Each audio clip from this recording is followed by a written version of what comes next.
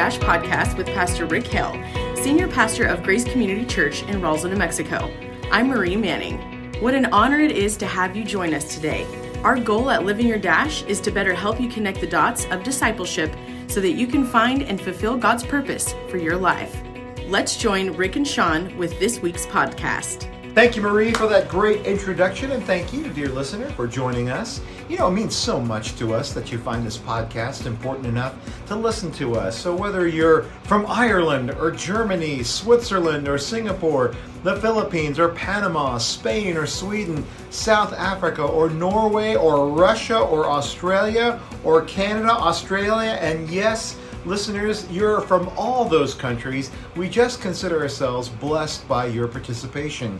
Now, we have our 100th episode coming up, and we'd love to hear from you. So please let us know who you are by clicking on the Living Your Dash link in the description and telling us about yourself, and maybe leaving us a story of how this podcast helps you. So, hey, Rick, any thoughts about the 100 episodes?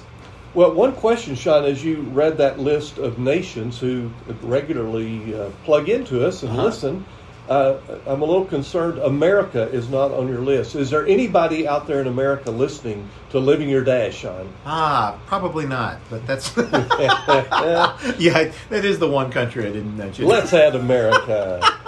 Well, to answer your question, yeah, it's very humbling, Sean, very humbling, but it's also very rewarding for me just to have loyal listeners from literally around the world. Yeah. And there's one thing I know about them, Sean, they love the Word of God. Yes. Or they wouldn't be listening to the Living Your Dash podcast. So very, very rewarding to have that many people all over the world saying, yeah, I just want to tap into the Word of God, dig a little deeper into Scripture. Yeah. I will never see all those countries in my lifetime, and it's wonderful just to know that whether you're a Christ follower or not, it's just wonderful for us to touch base with them like this. Wouldn't it be great someday we could have a reunion in heaven? We could have the Living Your Dash podcast reunion weekend in heaven. I'll set it up. Hey, I'll set it up. You're in charge. And I have no doubt that you could pull it off, Sean. All right, now Rick, what do you think about, as we're approaching our 100th episode, and season 3 starts September 15th. Can you believe that? That's true. 3 years of this, Rick. What do you think about, something special to give back? I was thinking maybe like a glossy black and white picture of me, or maybe a new car or something. Funded by you, of course. Well, actually, when you mentioned the car, I thought, how about your car? You like a 2002 Ford F-150? Hey, let me tell you something we could do. How about a free digital copy of Living Your Dash? We can do that, yes. All right, how do people get a free copy? Okay, well, the simplest way is I will include a link to livingyourdash.info, and that'll tell you a little bit more about the book, but also it'll have a link for you to be able to download a digital copy yourself for free. Absolutely. Now, if people want a hard copy, they can always get it through Amazon, but we want to make it available free in the digital world. It's pretty exciting. Rick, not everyone, people talk about writing a book, but you actually did it. And I think congratulations to you and starting this podcast. So, hey, now one other thing. I do not want to send a glossy black and white of you, nothing personal, Sean. But, I thought it would be fun. A lot of people may not know what we look like. It's true. Can we put a photo of you and me here in our studio recording the podcast? Yeah, we can do that. Let's do that. That'd be fun. What I'll do is I'll direct them to the livingyourdash.info, and they'll see it. I'll put the link in there. That way they'll know how good looking we are. Yes. Not only intelligent, but good looking. Yes. Good idea. All right, well, let's get down to why we're all really here. As you probably know, Rick has been teaching on the parables, and this week's focus was on the parable of the two debtors. Now, if you haven't listened to Rick's message, please check it out in the link in the description. But Rick, can you first just give us a quick thumbnail of the parable? Well, to understand this parable, it's absolutely essential that you understand the setting. Right. And it was a real live event. The setting is actually an awkward moment at an invitation-only dinner party It was being held at a home of a Pharisee, a guy by the name of Simon. He'd invited Jesus to come into his home for a dinner party. Yes. Well, out of nowhere, this sinful woman from the town shows up. Apparently had a pretty tacky reputation as a sinful woman, probably a prostitute in that culture. She is obviously an uninvited guest, but shows up, and suddenly she's standing behind Jesus, who is reclining at the table. She begins weeping. Her tears are falling on Jesus' feet. Maybe in a moment of embarrassment, I don't know. Yeah. She kneels down. She begins to wipe the tears off of his feet with her hair. Yeah. And for some reason, Sean is just moved with compassion. She begins to kiss his feet and then pours perfume on her feet. That's the setting. Simon doesn't say a word to anyone, but he says something to himself. How embarrassing this is, that Jesus would allow a sinful woman with this kind of reputation to touch him and to do these acts. Yeah. That's the setting where Jesus then tells Simon, and the parable is directed to Simon. The language in the parable all the way through is very interesting. Jesus tells Simon this parable of two debtors. One has a large debt, one has a small debt, but the moneylender forgives them both because neither has the means to pay. And the moral of the story is, Jesus says to Simon, which will love the moneylender more?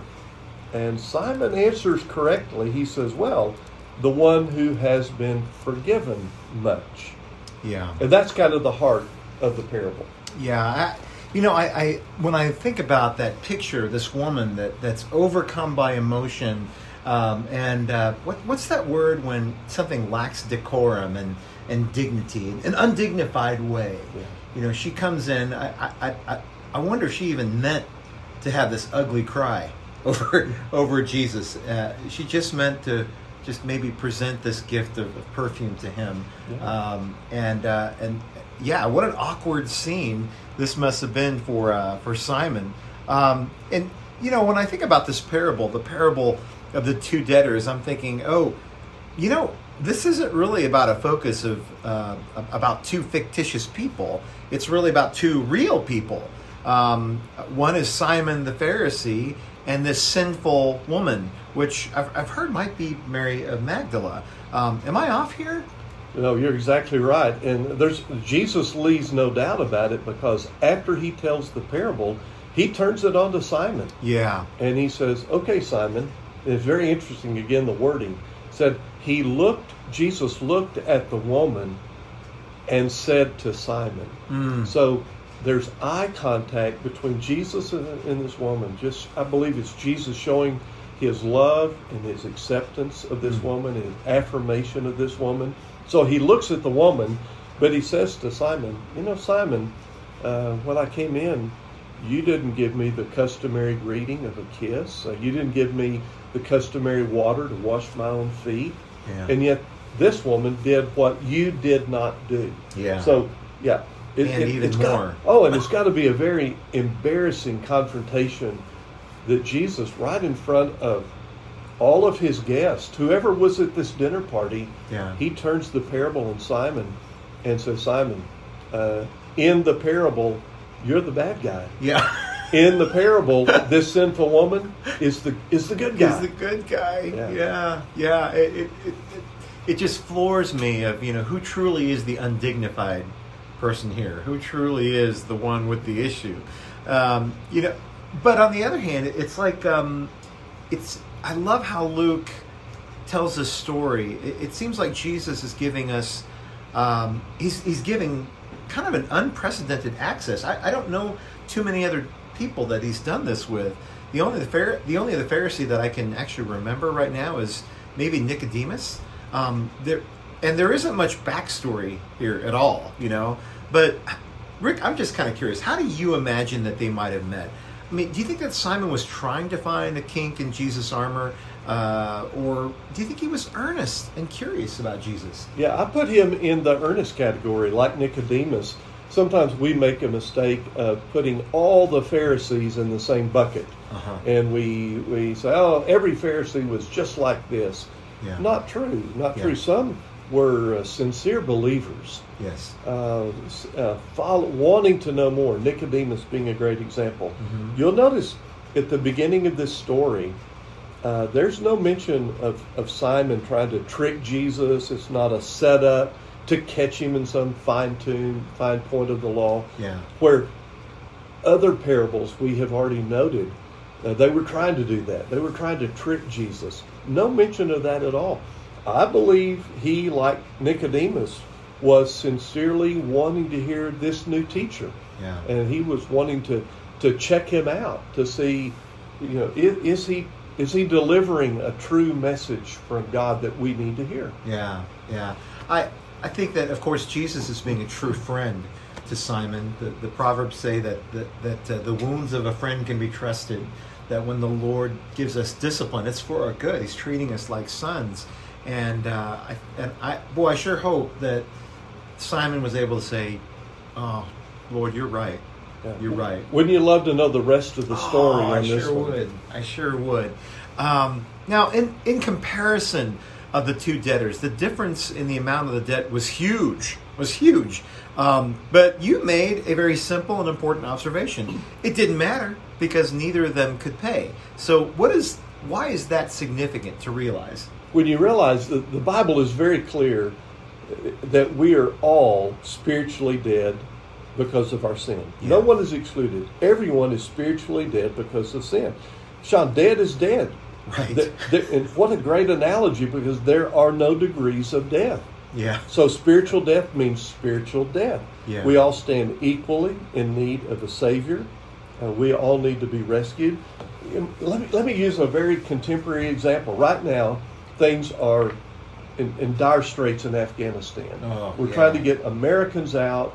We're trying to get all the interpreters, the Afghan partners with America. We're trying to get them out, but many are stranded. Yeah. We might as well say it, behind enemy lines. Yeah. And they cannot get to the airport.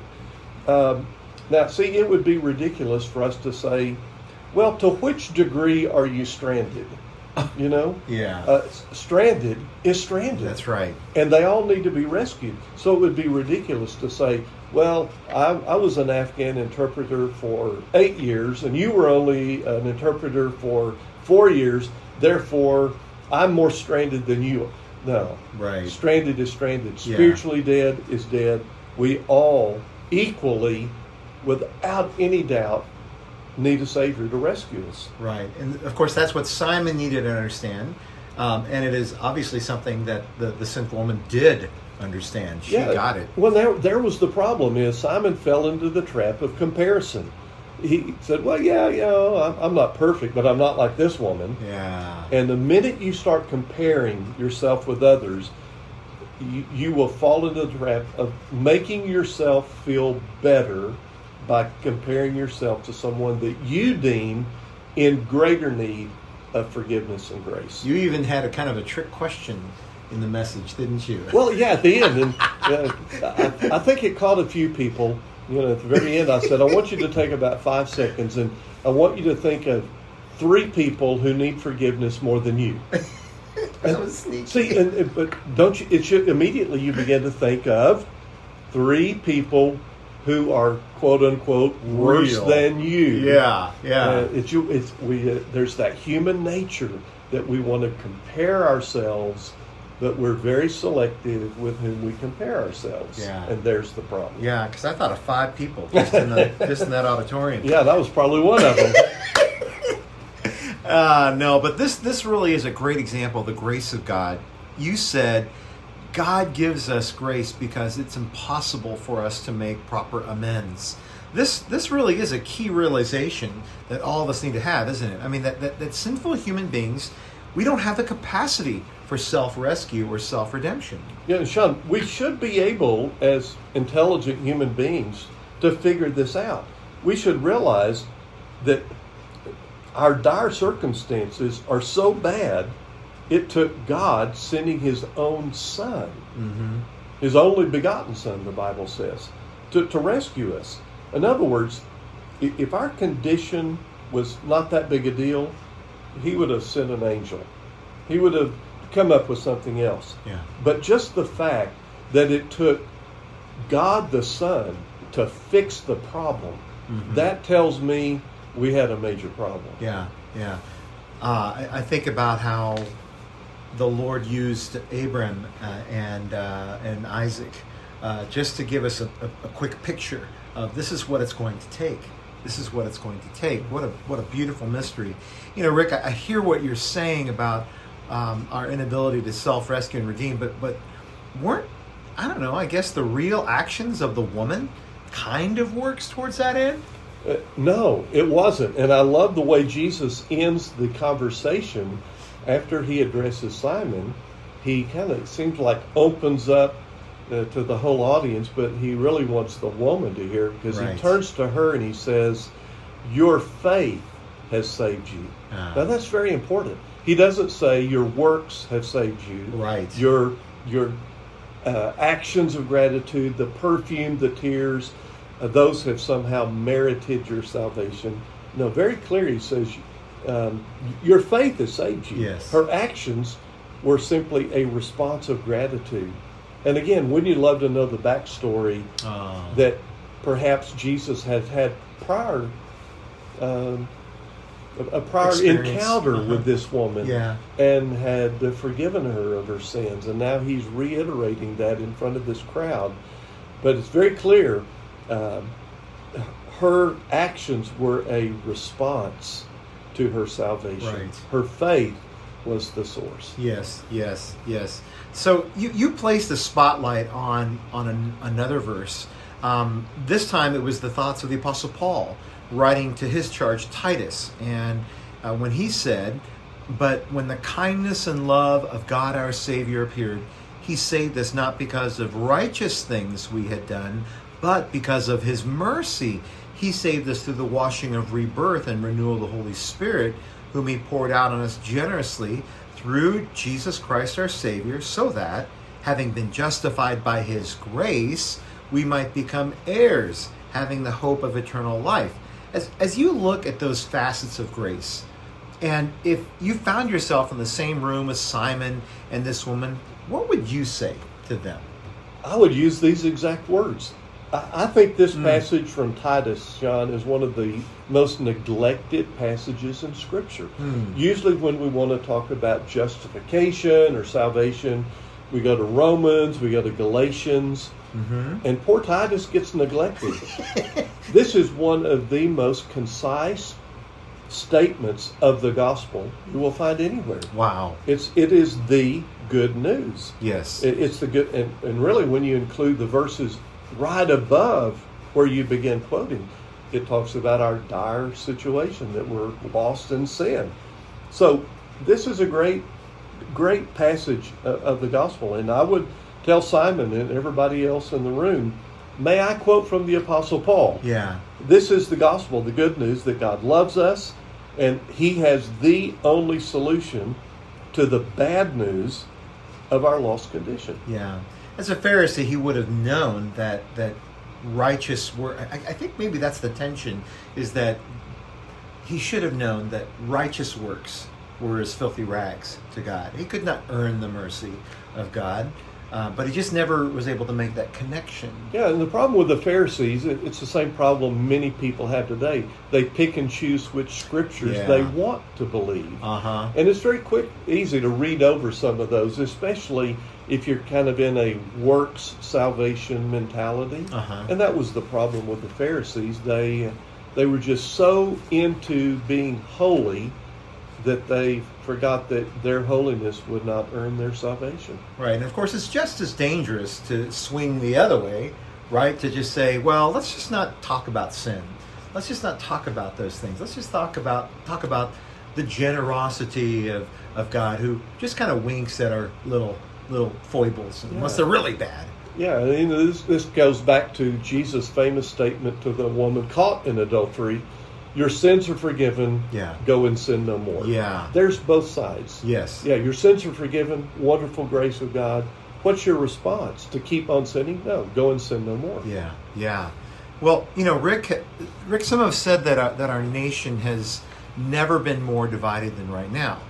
How do you think this parable or this passage from Titus can be helpful to us? Very, very helpful. When here in America, if we will just remember, we're all in the same boat spiritually. Yeah. We are all lost in need of a Savior. We need to understand, and this parable teaches very clearly, comparisons, Sean, are irrelevant. Mm-hmm. Totally irrelevant. I mentioned Sunday that the ground around the cross is level ground. Yeah. No one stands above, no one stands below. So this parable attacks at the very core of pride, mm-hmm. of arrogance, of thinking that my race is better than your race, mm-hmm. that my gender is better than your gender. It really shows that we are all equal. Yeah. We're all equal in America. Yeah. And that should be foundational ground upon which we stand. Yeah, yeah, absolutely. I can't help but think that this woman, what this woman looked like after her encounter with Jesus. She's got red, puffy eyes because, she's just had the world's ugliest cry. Her hair, which is the glory of a Jewish woman, matted and snotty and muddy and gross. And yet she and Jesus had this because of the perfume. So the whole room and both of them there's this overpowering scent of this perfume. Does this give any clues about the worshipers the Father seeks? Oh, I think it does, Sean. The great message, when it come as you are, not as you should be. Yeah. So many people in our culture say, well, as soon as I get my life together, as soon as I get my act together, as soon as I get out of this addiction or this habit or this whatever, then I'll come to Jesus and I'll come back to church. It's exact opposite, Sean. Yeah. You come to Jesus as you are, and He will help you get your life back together. Yeah. It's so important that we understand that. Right. Jesus, I know that a lot of us don't like getting all emotional or expressive in worship, but I wonder, isn't it actually appropriate, especially in gatherings for worship? Very appropriate. Very appropriate. And again, if we realize we're all sinners, we're all in need of God's grace, that gets rid of the pretension. Yeah. Pretending that, well, I've got my act together and I clean up really nice on Sunday morning and I don't want to show my emotion or get too expressive. When you realize how much Jesus has done for you, how could you not be emotional? Yeah. I know we all express our emotions in different ways. Yeah. In different ways, but whatever way you express your emotion, that is very appropriate when Christians gather to worship. Yeah. Jesus made the point of admonishing Simon in front of his guest, and we talked about this already, but also honored the faith of this woman. And you made an important point that grateful deeds are like a gratitude thermometer. How do we make sure that we're raising the temperature of our gratitude? Sean, can I give our listeners a very simple idea? Sure. I mean, it's going to sound so simple. Some may kind of snicker at it and blow it off. But I'm telling you, it has greatly impacted my gratitude thermometer. Huh. When you wake up in the morning, before you get out of bed, literally while you're laying in bed, start saying thank you. and you want to, this is how, I'll just tell people how I do it. Okay? When I wake up in the morning, I say, thank you, God, that I have a bed. Thank you that I have a blanket and a pillow. Thank you that I have an air conditioner that's kept my house cool all night. Yeah. Thank you that when I go to the kitchen, there's going to be food in the pantry. Yeah. Thank you that I have a car to drive to a job that I have. And I don't go for an hour. Yeah. But before I get out of bed, I just wake up saying thank you. What I've learned is if you think of a thermometer, and you think of that, the little red line inside a thermometer that goes up and down, that will raise your gratitude thermometer greatly. Yeah. Throughout the day, here's another idea. serve others joyfully, not grudgingly or complaining. Just remember, if I complain, it doesn't count. No stars in your crown if I gripe and complain while I'm serving somebody. I like to also, throughout the day, try to remember my condition BC, before Christ came into my life. Yeah. And what that does for me, Sean, it puts me down where I need to be. Yeah. And I don't tend to look down on others. I don't compare. Comparing just has to go. Yeah. If you're a believer, comparing has to go out the window. It will not work. Yeah, yeah. Oh, those are excellent ideas. I love that, just that simple discipline of gratitude, so that the moment your first conscious thoughts are there, it's not just about what are the things that I have to do today or I'm obligated to do, but maybe, oh, I am so glad I made it through the night, and let me think about how wonderful my life already is, and I haven't even pulled the covers back. Yeah. And I love that idea. Thank you, Rick. All right, another great message in the books, Rick. Now, ladies and gentlemen, it is time for Rick's Quote of the Week. All right, so what do you have for us, Rick? All right. This is a quote that I think is very important, very relevant, and applicable to Simon and to the sinful woman. Okay. And here it is. Though you cannot go back and make a brand new start, my friend, anyone can start from now and make a brand new end. Ooh, I love it. I love it. I love it. Now, why did you choose that one besides, the story, obviously? Because it doesn't matter if you are the sinful woman in the story, Yeah. or Simon.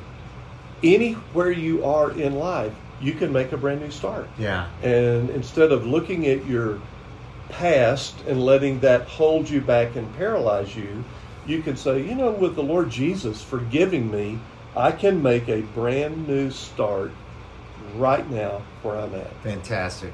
Oh, well, Rick, what else is happening here at Grace? Well, this Sunday, Kingdom Secrets continues, and I'll give a warning right now. This Sunday, get ready to be offended. Okay. You think Simon and the sinful woman offended you, the two debtors? Well, get ready for the vineyard workers. Oh. The parable of the vineyard workers. It is in your face, slap you down, and that's why I've entitled the message "The Scandal of Grace." Oh. And it's scandalous, absolutely scandalous what Jesus is proposing. And if you are not offended, you are a better person than I am. Yeah, you're not paying attention. Woo, man. Hey, also, we're excited. Our small groups of grace begin. They kick off this next week. And if you want to be a part of a small group, just give us a call and we'll get you connected in some way. Hey, I also want to just throw in a little thing also involving small groups.